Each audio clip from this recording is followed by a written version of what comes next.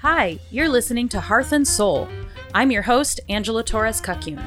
I'm the head chef and food manager at Spoken, a cafe in the Ravenswood neighborhood of Chicago. I'm also a professional singer and a core member and the director of operations for Forte Chicago, Chicago's only all-female opera, improv, and sketch comedy troupe. I'm a self-labeled foodie, a food nerd, and a history buff. I love nothing more than to nerd out about food. But enough about me. Hearth and Soul is a podcast that strives to explore nourishment, how we feed our bodies, our minds, and our souls. We cover a wide range of topics, including the everyday mundane and the celebratory. We believe that food is the one thing that connects us to each other, no matter what. So welcome to the table. Hello, you are listening to episode 2 in season 2. Welcome everyone. Before we get started, I just have a couple shout outs that I would like to do. One, I just learned that, and I may have brought this up in season 1 at some point, because I had read an article about Trader Joe's and their packaging. We all love Trader Joe's, let's be honest, but they do have a lot of plastic. So someone recently, I believe it was Diane Sanfilippo, who is a nutritionist and a food author, cookbook author. She's on Instagram. You can find her. If you do that, please tell her, tag me, tell her that you found her through me, because I would love nothing more than to connect with her in real life. She's one of my heroes. But she just posted an article about how Trader Joe's is redoing their packaging to make it all more eco-friendly. Whatever's not compostable will be compostable or recyclable, which I think is really cool. So shout out to Trader Joe's. And then one of my guests today, Leah, was just telling me a thing that came out 6 months ago, but I didn't know about it, that Costco is getting rid of anything that has bee-killing pesticides. Is that correct? I believe so, yes. Which is awesome. If you needed another reason to love Costco, there you go. I already love Costco, but now I love them even more. And if you don't have a membership, you should get one, because Costco's awesome.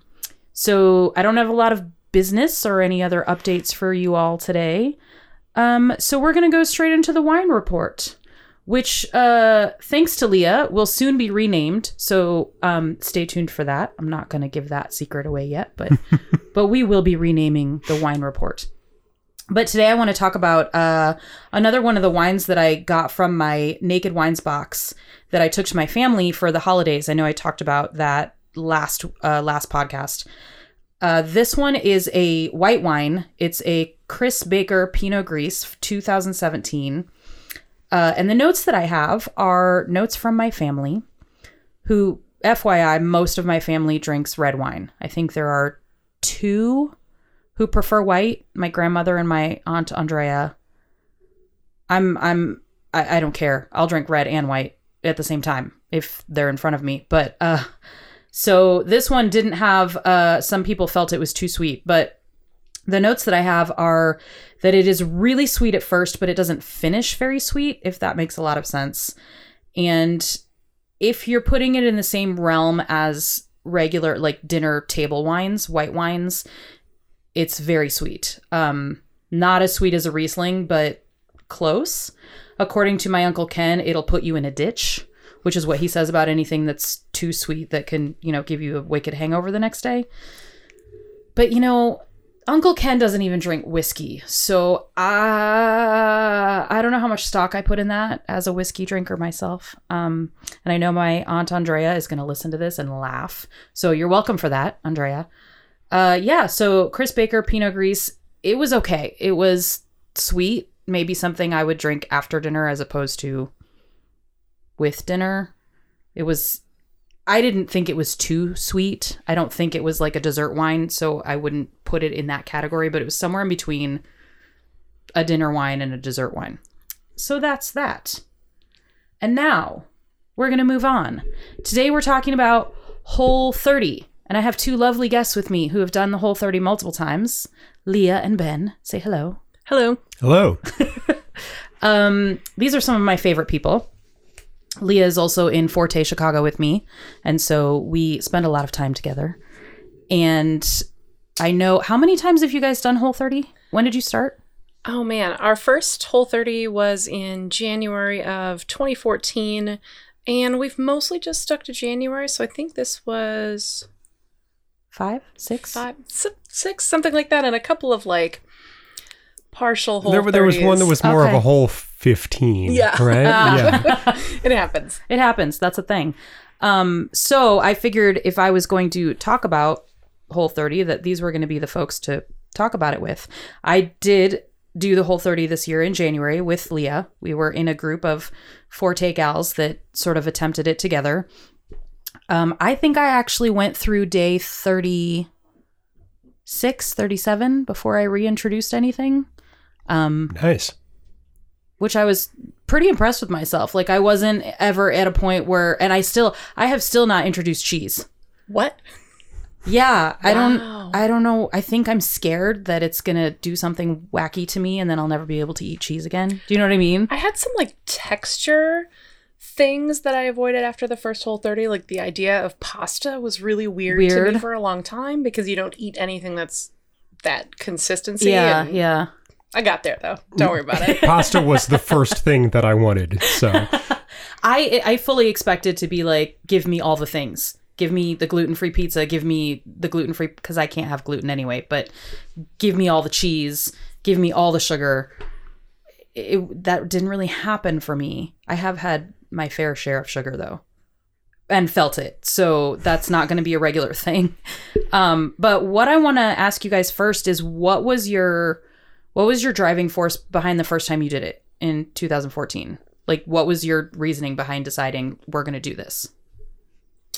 So we were pretty new to Chicago. We moved we got here on November 3rd of 2013. Great time to move to Chicago. Just the start of winter. Really the best time of year to really just appreciate things. it was a good winter to move. Oh, too. Polar Vortex takes us way back. The first edition. First edition.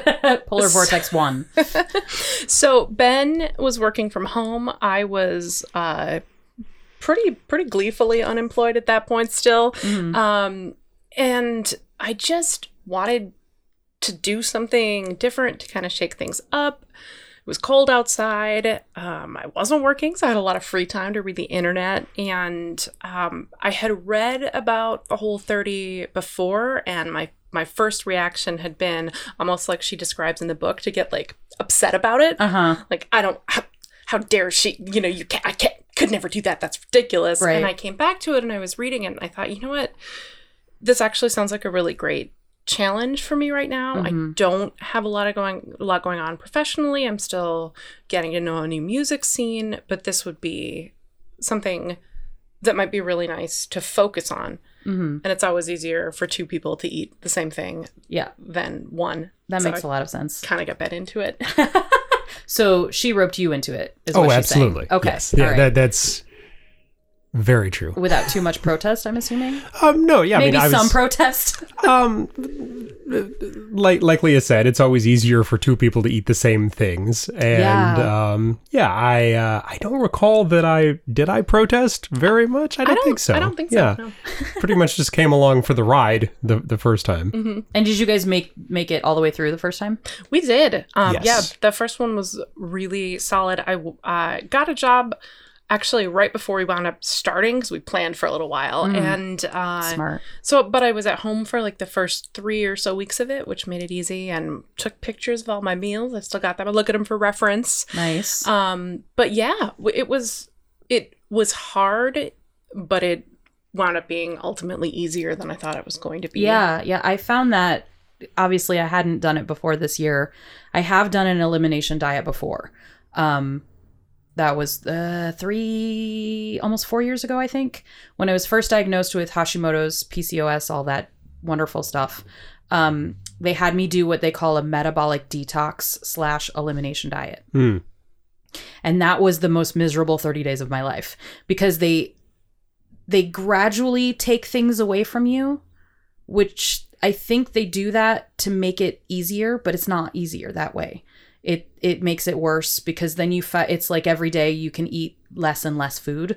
And then you find yourself for probably the middle 2 weeks of it eating basically nothing but lettuce and fish. Like, I remember loading up on, various kinds of frozen fish and just And I couldn't have butter, and I could only have certain kinds of oils. So it was like, okay, I'm basically going to poach fish and eat a dry salad. It was bad. It was bad. And then they made me have these shakes for extra nutritional supplementation, but they were rice-based, which I thought was weird because the rest of the diet didn't allow rice. As many rice shakes as you, Well, there's 3. You had to have 3 a day. And they tasted awful. They tasted terrible. I've had my fair share of like protein shakes in my life, and I know the ones that I like, and this one was not good. There was no saving it. No blending it with anything could save this chalky, disgusting rice-based thing. So after doing that, I understood better what it was my body didn't like, because I did have to reintroduce things very slowly. You know, that's how I discovered, okay, nightshades and me, we don't get along. Nightshades don't like me. So I should probably avoid those a little bit. And gluten obviously was a problem. Soy was a problem. Dairy, not so much. Thank God rice and corn are both okay. So I had done that sort of thing before. And I think because that was so long ago, I was thinking this year, I feel like I need a reset. You sort of need to, when you battle a chronic illness and autoimmune disease, you need to like, either you're keeping on tabs of it all the time, or you sort of shift away from the ideal. And it's okay to have treats, that's fine. But when suddenly your treats become, instead of once a month or so, once a week, and then suddenly once every 3 or 4 days, and then suddenly you find yourself eating sugary stuff every single day and pasta for every meal, and like, yeah, okay, it's gluten-free pasta, but it's still, my blood sugar was all over the place and I could feel it. So that's why I reached out to you and was like, are you guys doing this? Because if I got buddies, I think I could do it this time. Whereas before I had to do that all by myself. And I did it because the doctor told me I had to. I have to be like, what's the term? Incentivized or more. I have to feel obligated to someone else. Mm-hmm. Gretchen Rubin has a book called, and I think I've talked about this before on the podcast, The 4 Tendencies, and obliger. That's what she calls it. I'm an obliger, essentially, which means that I do better if I have an outside force that holds me accountable, essentially. So knowing that you were going to get on my case was all I needed. Literally, all I had to do the first time I craved chocolate was be like, okay, what if I just put some cocoa powder and some dates and some... No, Leah said no. And that was enough. I've been waiting my whole life to have somebody tell me this. You're welcome. It's always been my suspicion that people wanted this from me, but to have it confirmed means a lot. Oh, well, because you came right out in the beginning. You said, hey, if you guys are going to break the rules, I'm going to call you out. And that's totally fair. So I didn't break the rules. And funny enough, I didn't really feel the need to. So that was my reasoning behind doing it this time. And I'm really glad that I had people. It made it a lot easier. I've never had a cohort right for my whole 30. And it got to be about halfway through. And Ben noticed that I was texting everybody my dinners every night. I knew that you all were doing it, but I had no idea that there was a text thread that I wasn't a part of that was... It's still live, by the way. We still send each other food pictures and various things. Yeah. I have a feeling that's going to happen for a while. Because for me, I think that I can stick fairly close to this for long term. Not that it's meant, and we'll get to this later, it's not meant for that. But I do think that I think it was about last week was when I finally started to feel what I assumed they meant by tiger blood. So I didn't get that during the 30 days. But again, autoimmune diseases make everything weird, right? So it's possible that my body just had a lot of adjusting to do. Sure. So last week I realized I was like, I feel pretty freaking awesome right now. And what gets me the most is daily tasks that aren't hard, but you find yourself going, I just don't. How can I avoid doing that? You know, like, oh, I need to make special salads at work. I don't have the energy for that. How can I avoid doing that? I'll just say I don't have time. You know, like little things like that I found myself not feeling that way last week is about when it hit. And just doing the things. And every day I'm just doing the things that normally I would be like, can I put this off till tomorrow? Maybe I'll do it next week. That's not a thing anymore in my brain, which is a big shift for me. So I think as far as like, I have reintroduced certain things and I'm okay with corn and I'm okay with rice and I'm okay with sugar, but very small quantities. I learned that the hard way. We had a Forte meeting and the director brought cupcakes and I ate 3. Oh no. Ooh. Why? Why did I eat 3? I must not have had enough for dinner or something, but and they were gluten-free, but it didn't bother me until the next morning when I woke up with a massive headache. It's like, okay, so there we go. That is not a thing that I need to be doing. Hardly ever. And that's okay. Sugar, I think, of all of the things that are reintroduced, that's what hits me the hardest. Yeah. Too, and it's immediate for me. Oh, really? Particularly, I think, the tendency is, oh, well, we're reintroducing stuff, so let's have dessert. Let's have dessert. And then it's 2 a.m. and I'm still awake. Oh, no. Sugar. Yep. I'm up. Yep. My coworker, Brandon, he did Whole30 last year. And he told me before we did it this year, he said, load up on bananas and Lara bars because those are going to save you. And I thought, well, those aren't ideal foods if you're trying to change your palate and change your way of eating. So I didn't buy any of those, either one. And I didn't eat any the whole time we were on Whole30. So I told him that and he said, how are you surviving? I said, well, I think that maybe my sugar addiction isn't quite as strong as yours, Brandon. So him and his girlfriend tried to do it again in this. We were probably about halfway through when they started theirs. He made it 15 days and said, I can't do it this year. There's too much else going on. I just can't do it.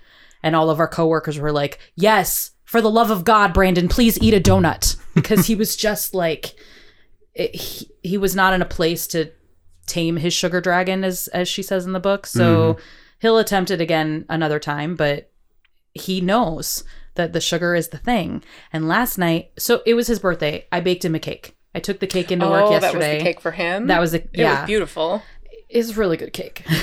It's a chocolate cake, and I made a 7-minute frosting, and the base of 7-minute frosting is egg whites and sugar. It is far less sugar than a powdered sugar icing, but it's still sugar. And he had a big old piece for lunch, and he told me today, he said, yeah, I was up until 4 a.m. Oh, no. Why? I just couldn't sleep. And I was like, well, maybe no more cake for you. And he said, yeah, I think you're right.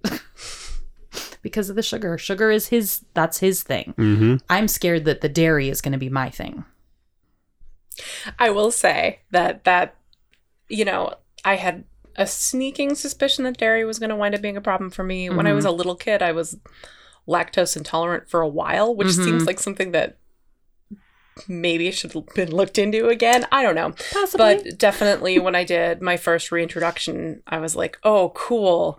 My body doesn't like this anymore. So since then, it's been like, I can't, it's not even a question of like, I'm going to get sick. It's like, I can't even handle, like if I have cream in my coffee, it feels gross immediately. Like it doesn't even, it tastes wrong. Right. Because it bothers me so much. But fortunately, I can kind of like pick and choose. If I don't have too much and I do high quality things and kind of manage it, I can still keep some dairy around. But that was a big one. Yeah. I have had Parmesan cheese in small quantities so I have had that dairy, and I have had whatever dairy was in the gluten-free cake that I made for Brandon. I think there was some milk and I don't think there was any butter in there. But like that, I haven't actually tested like a sizable serving of dairy. And Parmesan cheese never bothered me before. I had a short period of time where I was also mildly lactose intolerant, and I think it was a stress thing. It was before I had any of my diagnosis. So it would come and go with my stress levels, which was really strange. I would be fine one day, and then 3 weeks would pass, and I would eat the same thing I had 3 weeks ago, and suddenly I'd be sick. So my mom was like, well, it can be related to your stress. So in grad school, I had to be real careful because grad school is really stressful. So not a lot of cheese. Couple of years later, now I can eat cheese. Before we were doing Whole30, I was eating cheese every day. So now I'm a little worried that regular cheese is going to be a problem, but we'll see. I think I'll probably test goat cheese first because I really like goat cheese. And some people can handle not cow dairy if they can't handle cow dairy, if that made sense. Mm-hmm. Anyway, right. We'll see. That's my fear. But I really want to talk about, so we've gone in and out a little bit about like the rules and the book, and basically let's just state for the record, Whole30 is a 30-day elimination diet, basically. Very basically put. For people listening, it's not meant to be a long-term diet. It's meant to eliminate certain things that can be problematic for a lot of people. And then you can reintroduce them slowly after the 30 days to figure out if you have trigger foods, what those trigger foods are, how they make you feel, so on and so forth. That's why I called it a reset for me, because I already knew I had trigger foods. But sometimes you got to re-zoom in on those things to remind yourself why you shouldn't be eating them. That doesn't mean putting this out there real loud and clear. I am not saying that there are bad foods. Foods are not inherently bad things. It's just that certain foods can be not good for certain people. That's all I'm trying to say. So I would love to, because Leah and I have had a lot of talks through Forte about the ideas of body positivity and diet culture and all of those things. And I would like to talk about the idea of Whole30 versus diet culture, because there are people who think that they belong in the same camp. And you and I both know that that's not the case. So, just random thoughts. Shoot some thoughts at me. What do you think about that? I have a lot of feelings. Please. So at the point where I started my first Whole30, I had been on a diet probably since I was about 10 in some form or another. And every, dietitians, Weight Watchers, that stupid cabbage soup diet. Oh God, I did that too. Off and on, yeah. South Beach, just, sort of any of the major diets. Atkins for a while, but I never got out of induction, so that didn't take. It was just a constant cycle of me making it almost 2 weeks and then having to stop and start that miserable restricted 2 weeks over again. But when at the point where we did the first Whole30, I had been just sort of living my life. Yeah. And I think that one of the things that really appealed to me in reading the rules was that the Whole30 was about health in the sort of purest sense, not in just a wellness kind of way, but that the point of the Whole30 was to nourish yourself. Mm-hmm. The rules that are really important to me are eat until you are full and don't weigh yourself. Mm-hmm. And for me, to look at having a month in front of me where my only concerns were follow these rules, eat as much as you need, and don't worry about your weight. Right. It was incredibly freeing. Yeah, because it's not about that at all. And I love that you encouraged all of us that were doing it this time for the first time to read the book. Because I know that there's a lot of people out there. You can find the rules online. You can find the basic information online and just try it for yourself. But I think that the book really sets you up for knowing exactly what you're getting into, as well as knowing what it's about. And I love, she does mention at one point that the food that you eat is not connected with your worth as a person, which is so important for people to hear or to read, to see it in print, to see it in black and white right there. Just because, you ate this thing, that doesn't make you a bad person. Or the fact that you want to do this 30-day thing, that doesn't make you a better person than someone not doing it. You know, that to me was really sort of mind-blowing that she made sure that was in there. You know, there's so many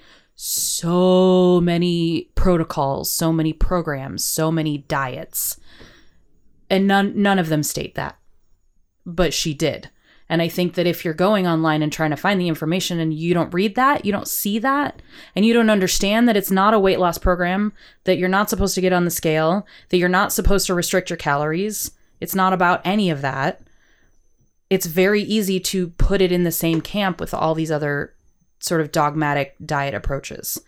So I did have quite a few people asking me like, well, why are you, I thought you were like anti-diet culture. Why are you doing this? Because it's not a diet. And so, as someone mentioned to me once also, like, how long are you going to try to do this for? Like, have you lost any weight? First of all, rude. Yeah, right? Rude. And I said, well, I think I got snippy with them and said, okay, I'm going to say this once. This is not a diet. It's a 30-day elimination program so that I can figure out, hone in on my food triggers. That's what it's about. It's about my health. It's about my autoimmune disease. It is not about my weight. And I haven't gotten on a scale. And that's the end of that. And they were like, oh, so it's not like a diet. No, it's not. In that sense of the word, it's not. Which is why I wanted to bring this up. And then there are other people who, I could never do that. I could never give up X, Y, Z. But I feel like you could. Actually, if I can do it, then literally anyone can do it. Well, I love how she states in the book, this is not hard. It's really not. Like, giving birth to a child is hard. That's hard work. I've seen it done in person. That is hard work, and hard work that I will never do, that I have no desire to do. This is not putting cream. What does she say? Like, childbirth is hard. Not putting cream in your coffee is not hard. Right. I think that was the thing that really kind of got my back up when the first reading that I was doing about the Whole30 is,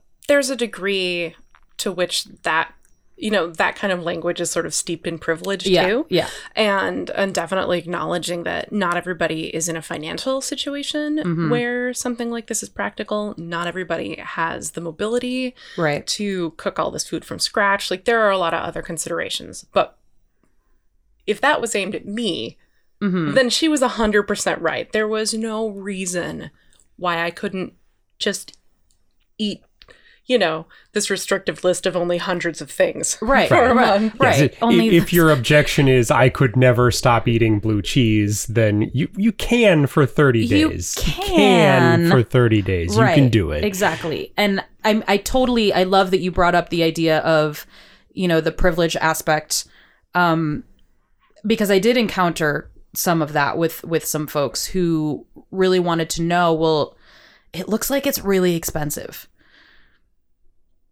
Well, yes and no. It's all relative, right? So for me, it was a little more expensive, but that was because of what I chose to eat while on it. My boss was looking at my pictures and he was like, what people don't realize is that most people on Whole30 and you are vastly different because you're a cook. So everything that you make is going to look and be delicious.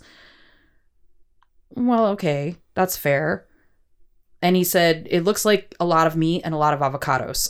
I was like, that's because I chose to spend my money on avocados because I really like avocados. And if you're going to give me a reason to eat them, I'm going to eat them. That being said, I can see how it could be deemed as financially inaccessible for a lot of people. I do believe that if, as a society, we put more emphasis on food as medicine, then the mindset would change a little bit. So, for example, in this country, people want to cut their grocery bill. They want to cut it down. They want to cut it down. They want to save money. They want to buy the cheapest thing possible, which is how processed foods have blown up the way they have over the last 60 years or so, because they're cheaper to make. In other countries like Japan, for example, people gladly spend 40-50% of their paycheck on their groceries. That's normal for them. They don't have the same mindset that we do, right? So my sister used to nanny for a Japanese family in Michigan, and she went shopping with them once because she wanted to learn how to make something that the mom was making. And she watched this woman drop an insane amount of money at Whole Foods. I know that's not hard to do, but like insane amount of money. And she asked her, how can you guys only have one income. How can you afford to spend this much money every time you go grocery shopping? And she said, well, I don't understand why you guys don't. Like, what you put into your body should be of the highest quality you can find. To her, that's what was most important. She said, we cut budget elsewhere so that we can afford to do this, because this is what's important. So just that sort of mindset to me is really interesting, that movements like Whole30, I think, are slowly changing the mindset in this country as well. I really wish that we could find a way to maybe, I don't know, maybe write another book that's like Whole30 on a budget. She's got 3 books out now, 4 books. Oh, wow. Well, because she's got the original, she's got a slow cooker one, she's got an Instant Pot one now that's new, and then she has her food freedom journal thing. So if there was another version on a budget that maybe gave grocery lists for places like Aldi, I think that could be really freeing for a lot of people. Absolutely. Who would love to do this kind of thing. But I mean, it is sometimes going to Mariano's can be really expensive. You know, if you're not shopping at Whole Foods, it can be expensive. It just depends on what you're buying. And if you don't have the budget to buy the way that we were, then what you're relegated to romaine lettuce and chicken breasts? I think one of the things that is nice in the book is that she speaks to that a bit. And she does, that's right. She really, her point is that buy the best that you can. So if you can get grass-fed meats, that's great. If you can't get grass-fed, can you get something local? If you can't get that, buy it from somewhere you trust, on down the line, to basically say, you can afford what you can afford. Even just trying to do this with whatever that is for you is better than not doing it. And, right. There are certainly a lot of ways to like creatively use beef chuck and ground meats. Definitely. And eggs, lots of eggs.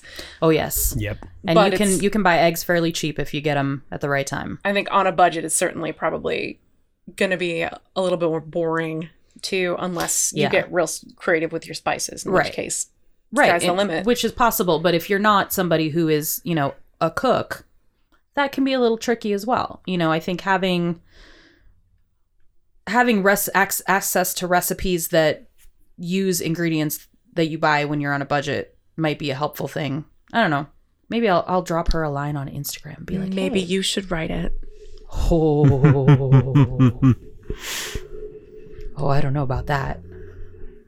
I did have a request, though, that I teach a class on adulting. So maybe that'll be... I don't know why anyone wants to learn how to adult from me, but somebody has been bugging me about that. So maybe it'll be like a cooking on a budget kind of class. We'll see. I'll keep y'all posted. Yeah. So the other thing I wanted to talk a little bit about was, so I asked some folks who don't know much about Whole30 what kind of information, that if they were listening to this podcast, what kind of info they'd like to hear. And somebody mentioned that they'd love to know why it's so popular. Like, what is it? Who started it? Why was it started? And why is it so popular? I don't remember the history, if she gave any in the book. I can tell you it's Melissa Hartwig. And you can find her on Instagram, or you can just follow Whole30 on Instagram. I will tell you, if you follow just Melissa Hartwig, it is just her personal account. There was a big blow up on there the other day about she does this really cool thing where she puts at the bottom of her post, her caption, she puts in parentheses a description of the image. So that for vision impaired folks who have something that's reading out descriptions to them, sure, it reads out a description of the image. But she also puts in extra little tidbits of funny stuff in those image descriptions. So she wrote something about these super bright yellow eggs and how they were from a chicken named Maureen and how Maureen had never been exposed to Fox News. And it was really, I thought it was hilarious, and I don't always read the comments because sometimes that's not healthy. But in this case, I just scrolled through and there were some people that were really upset about that comment. And how dare you why do you have to make everything political? So all I'm saying is that Melissa Hartwig on Instagram is Melissa Hartwig. That is her personal Instagram. She says what she wants, which I think she has every right to do. Whole30 also has its own official Instagram handle that you can follow. They post great things there, recipes, whatnot. But if she said much in the book about why she started it, I don't remember it. Yeah, I don't really either. I think it grew out of the sort of paleo movement that was happening already. Right. I know Mark's Daily Apple was sort of like a source of inspiration. Okay, that makes sense. Yeah, I do know, I mean, the Whole30 that you'd follow while you're on the program, the rules basically are almost the same as a paleo diet. Excuse me. As far as what you don't eat, which works great for some people. Again, I am very non-dogmatic about these things. So I feel that if it works for you, great. If it doesn't, cool. You figure out what works for you, but I do know that there is science behind eliminating those foods for at least a certain period of time. And that's because most of them are high trigger foods for a lot of people. Whether it's a digestive trigger or otherwise. So like legumes, no legumes. Well, that can be a serious digestive trigger for a lot of people if they're not prepared correctly. And they rarely are prepared correctly this day and age. Most people don't know how. So it's interesting to me that it sort of bounced out of an already established sort of long-term lifestyle, if you will. But it bounced out as a 30-day program. I find that interesting. Mm-hmm. And do you think that maybe that's why it's so popular? Like, nobody wants to commit to a full paleo lifestyle, but like, hell, I'll try it for 30 days. Why not? I feel like that's 100%. Well, it's a little bit like the popularity of, I'm going to go run a half marathon or something, right? Okay. I think it's a challenge that you could commit to, and then it could be over. It feels doable. As opposed 30 days feels doable. Right, as opposed to changing your entire freaking life. Yeah, staring down the barrel of like a lifetime of lifestyle changes is exhausting and daunting. Yeah, but believe me, when they told me I shouldn't eat gluten or soy anymore, I was like, wait, what? But I love pasta. Wait, bread? No. That was daunting. Worse things have happened. It was not the end of my life. Clearly, I got over it. I moved on. And in the end, it wasn't as hard as I thought it would be to give up gluten. Whatever, it is what it is. You do what you got to do. So I have to wonder. I think the idea that it's 30 days and it's easier to commit to, I think that's a big part of it. But I wonder what makes it so much more popular than, say, other quote unquote protocols, if you will, other things that are also short term. I don't know that there's a whole ton of them out there. Yeah, there's like a 21-day something that people do. Okay. But, and like I talked about, like Atkins has that 2-week induction business before you go to phase 2. Don't know what that's about. Never got there. Like to know, but yeah, there aren't a lot of. Oh, then there's that master cleanse thing, right? With the cayenne and the lemon and the 10 days, but sounds awful. That sounds terrible. Mm-hmm. I would much rather eat full meals 3 times a day than that. Yeah. I think it's jumping on the whole wellness train thing, right? And especially having something that you can hashtag, something that is known for being kind of a challenge, something that is kind of shiny and sexy and advertises just like how into wellness you are. Right. I think is very appealing to a lot of folks. I think it's amazing that it has taken on such popularity without it being a weight loss thing, which I really have to praise whoever the marketers are, because that's kind of amazing in our society where people glom onto these things because they think that it's the miracle pill, right? Like, oh, maybe if I'm paleo, I'll lose this 50 pounds. Maybe if I'm keto, I'll lose this 50 pounds. Maybe if I'm vegan, I'll lose this 50 pounds. None of those ways of eating are meant to do that, right? It's what you eat should be about nourishing your body, which, since you guys haven't been on before, Hearth and Soul, that's what I'm about. That's what this whole thing is about. It's about how do we nourish ourselves, mind, body, and soul. So I feel like deprivation, it doesn't nourish your soul. Now, if you're taking something out of your diet for a short term because you need to figure out if it's good for your body, that's different, you know, but it's a mindset thing. So I think that the fact that it's so popular, everyone is doing Whole30 these days. Like we had 4 people at work doing it all at the same time. We only have a staff of 14. So that's a big chunk of people. And I think that's why my coworker was like, I want to know why everybody's doing this. Without it being marketed as anything remotely having to do with your weight. I think that's magical.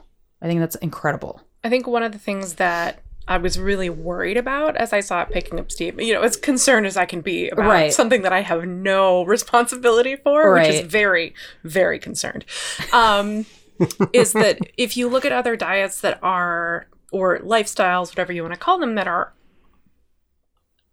if you look at the science, you know, I read the Atkins book, to go back to that. He's probably, you know, spinning like a rotisserie chicken in a grave somewhere because so much of what's going on with Whole30 and with keto is what he was. But what happened is people see the dollar signs, and then you have Atkins shakes and delicious Atkins bars and Atkins chocolate and all of this stuff, just like with South Beach. Fundamentally, Mediterranean diet, weird stuff with the eating a bowl of ricotta every night. Don't know.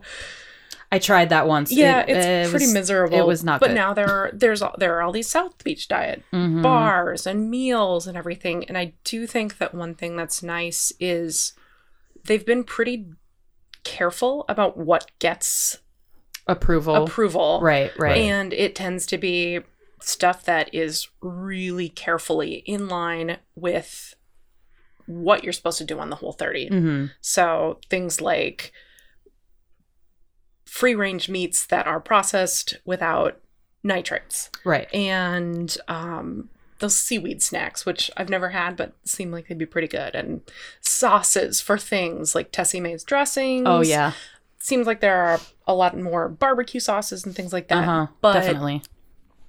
Not a lot of snacks. Right. Which is great. It feels like more often than not, they may have been companies or brands that were doing that anyway, that just happened to have been producing something that turns out to be Whole30 compliant. And so they managed to connect with that. Well, because there are a handful of paleo-centered producers. You know, like Primal Kitchen is one. Primal Palette is another. They do like spice blends and stuff, kind of like Penzeys, but organic, and I don't know. I haven't honestly seen too much of a difference besides they do mostly blends, and they do some sauces and dressings and things like that. But I think those were companies that already probably existed that were doing the paleo thing. And the paleo thing happens to also be free of junky oils and sugars and nitrates and that kind of thing. So that makes sense that they were already there. But I do I agree with you that the fact that she says, if you need to eat something, but really try to have 3 meals a day. And if you're eating enough of the right nutrients, you won't feel the need to snack in between meals. If you have a really long day, you eat a 4th meal, and that's fine. So to adhere to that, they're not producing the snacks or hooking up with anybody that is producing snacks, which I think is, it's great to see them maintain their integrity of walking the talk, if that makes sense.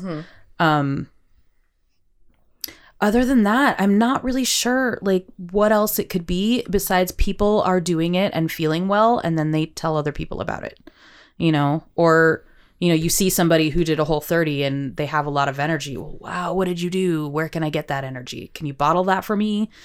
No, it was a Whole30, So I think spreading the word of mouth is probably part of the reason it's so popular. I don't know. I think it crosses over nicely with Drynuary too, since so many people are giving up booze in January, just to make sure they still can. Right.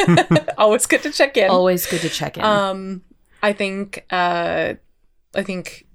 it's natural to sort of do this all at the start of the year. Yeah. You don't hear as much about it in July. That's true.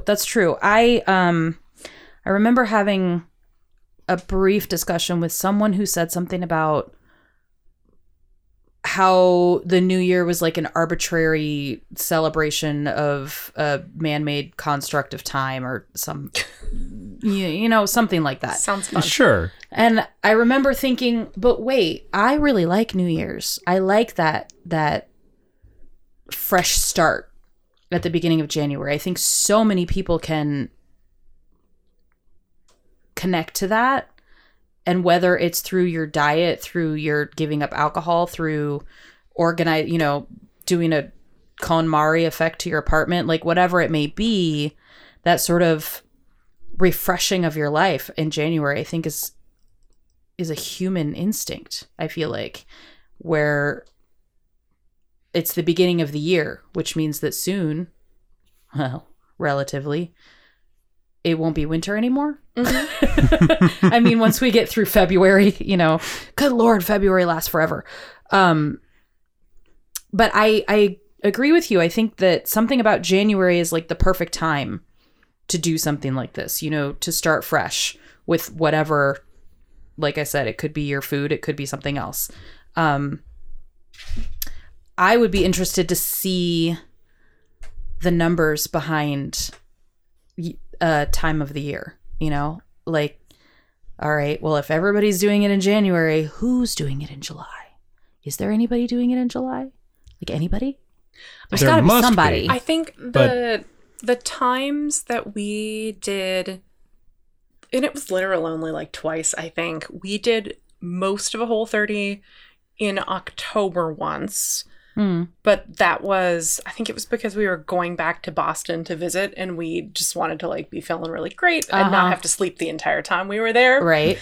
And then maybe over there was summer one in the summer for a little while. That did not. I think that may have been the whole 15. Yeah, it doesn't really take. Well, I think part of it may be because that was the first one that we did. We have all of our old standby recipes now. Every year that we do it, it gets easier because we have more and more of an idea of the types of things that we want to eat. And a lot of those things taste great in January and maybe less good in July. That makes sense. Yeah. If you're doing a lot of, from an economical standpoint, the cheaper cuts of meat take a long time to cook. Mm-hmm. So you're eating pot roast and stews and delicious long cooking things like that you are not going to eat in July. It just feels weird in July. It just feels wrong. Like, I get that. And I mean, I'm not likely to eat mashed potatoes in July either. It's just not a thing that I do. I don't know. Granted, I didn't eat mashed potatoes this whole time. Just realized that you could definitely make potato salad on Whole30, and that just occurred to me. So I'm going to put a note in my calendar for about January 5th of next year. And it's just going to say potato salad, call Angela. Potato salad. Oh, yeah. I found one of those in my calendar once. This is a digression, but it's a good story. That's fine. I had this reminder for the middle of August, and it just said salami and cheese. No other context. And I wondered about it all year because I had looked ahead for some reason and I couldn't figure it out. It didn't make any sense. It wasn't tied to any event. And I realized that there's a beer tasting, Zoo Brew, at the Brookfield Zoo every summer. And we always go with my family. And the previous summer, we had pretzel necklaces, but had thought, wouldn't it be better if they also had cheese sticks and maybe little salamis on them?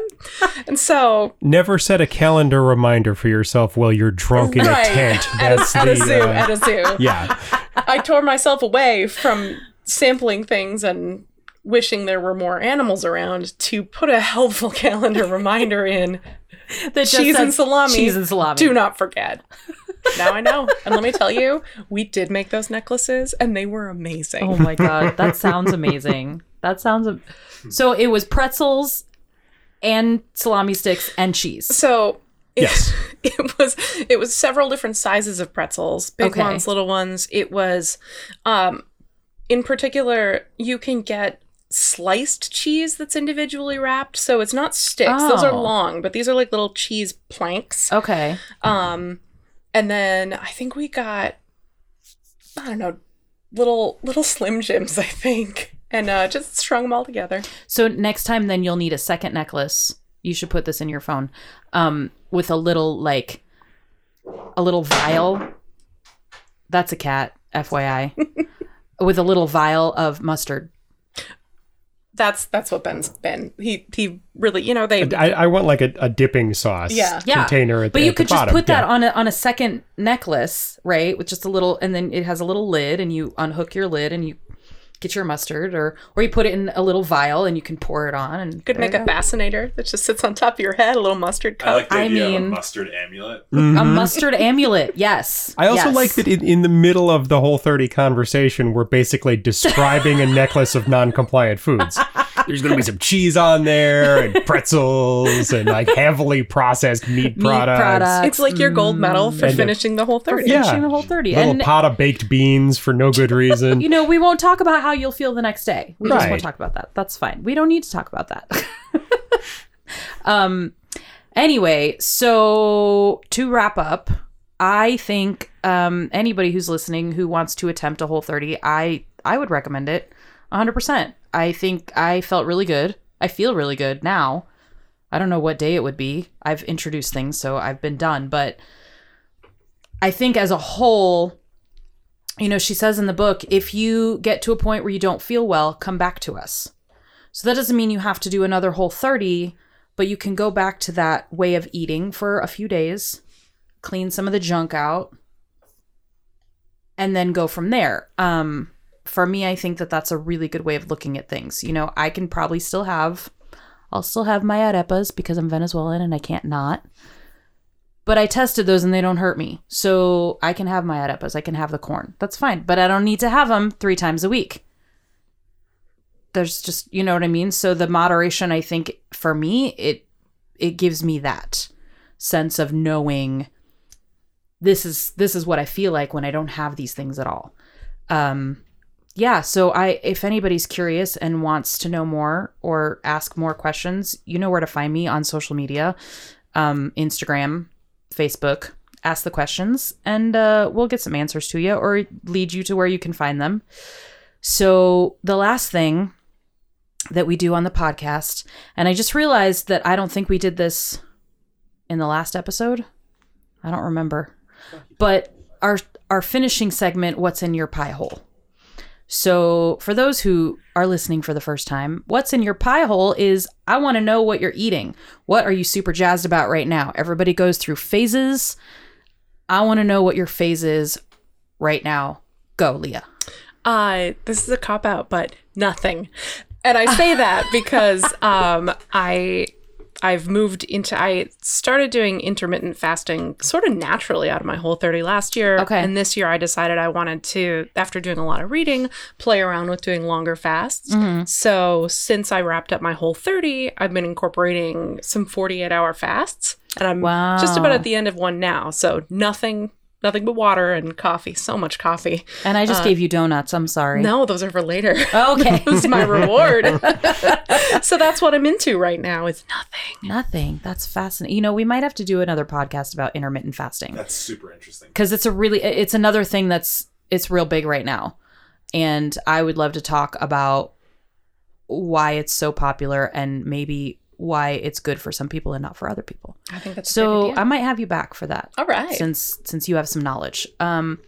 Ben, what's in your pie hole? Well, I actually also haven't eaten anything in 48 hours, but I think that You're such a good hubby. shortly. Listen, I'm just along for any experiment, basically. What are we doing? Let's try it. But I wouldn't have said this at the beginning of the conversation, but now at the end of the conversation, I think it's going to be a pretzel necklace with some mustard dipping sauce. I'm going to leave this room and go and find that. Go and find that with pretzels and mustard. Yes, I wish you luck on your journey. It feels like in the Midwest that shouldn't be that hard to find. I don't think it'll be that hard to find. It's out there. It's out there. Yeah. The problem is that the pretzel necklace with mustard store closes at 7:30. Oh, no. Darn you, Chicago. I mean, you might end up finding like the big pretzels, like the soft pretzels. Oh, I thought that was assumed. Yeah. Oh, okay. Well, I definitely it'd meant be really cool pretzels the size of my head is if in instead necklace of form. rolling them into the pretzel shape, they just took the strands and just braided them into a big braided necklace of pretzel dough. Oh, so it's like one of those candy necklaces you get at Halloween when you were a kid where you could just eat the pretzel necklace. But it's pretzel dough. Yes. Yeah. That if you don't find that, you let me know and I'll figure out how to make you one. Okay, let's do it. That will happen. So I am super into, two things actually. One, pulled pork because Mariano's had a sale last week on pork butts. And I bought a 6-pound. That's a lot. It's a lot. I live alone, folks. That's 6 pounds of pork is a lot of pork. But I put it in my Instant Pot. Shout out to Instant Pot. I could still use some sponsors. And it was just with some seasonings and some beef stock and cooked it and shredded it up. And I've been eating it pretty much every day for a week. I'm not mad about it.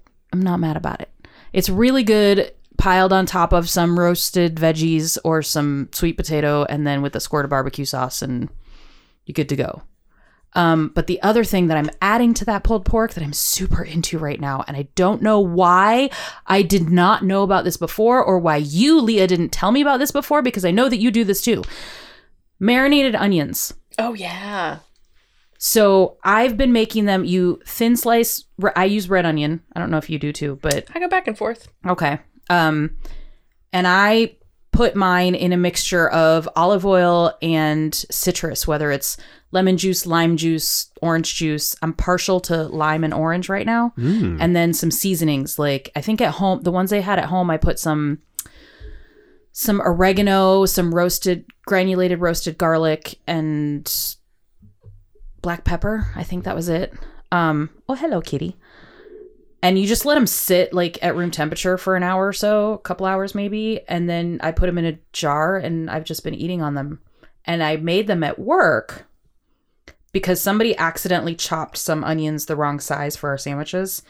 So, well, what am I going to do with all these red onions? So I did that with lime juice and just like we have like Italian seasoning blend. It's like oregano and basil and marjoram and a bunch of other things. And I just put that in there with some salt and pepper. Ooh. And I then made, and this was a freak accident that happened to be brilliant.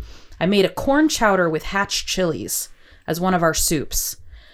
And it's really rich. It's really creamy. And I thought, what kind of topper could I put on here that would really help contrast this creamy richness? So I pulled out the onions and I put some on top and mind-blowingly good. Like that's what I'm into now. That's whole different soup. So we have been serving at Spoken Cafe a corn chowder with topped with marinated onions. So now I've got marinated onions at work. I've got marinated onions at home. I'm eating marinated onions like twice a day, and I'm real happy about it. I'm really thrilled with it. So, Daniel, since you've been our producer, Dan has been sitting in the corner chiming in now and then. Do you have a pie hole story for us we can finish off with? Yeah, steal a mic. I've been off mic. I really have been doing a lot of, because it's been frozen pizza season. Yes. I've been doing a lot of Tombstone, the dough. I make my own pizza dough usually, but I've been getting a lot of those things that you get. They're like ready-made doughs. Like they're not actually doughs. They're just like terrible. They're terrible trash, whatever. Mama, I don't even know what it's called. But anyway, they're just like cheap things that I can just throw some quick sauce and vegan cheese and whatever toppings I can find. And call it a day. Just so that I can like quick eat. But I've bought those like 3 times in the last 2 weeks. So I've had like 6 of those pizzas just because I've been freezing cold and hungry and working a lot and need to make something quick. You just need food. Yeah. I get that. That's why I was so excited about this pork, because it cost me $9 for 6.5 pounds. Nice. And it's been over a week. Every day. Sometimes twice a day. So, normally I don't love leftovers more than like maybe 2 times. But when you can take something like pork and do it in a variety of different ways, then it's not so bad. Takes a while to get tired of pulled pork. It really does. And when you've got different, like I said, you've got different things you can eat it with. Like tonight, I've got some tortillas that I can eat now. So I might make tacos. Nice. I missed Taco Tuesday, so I might as well.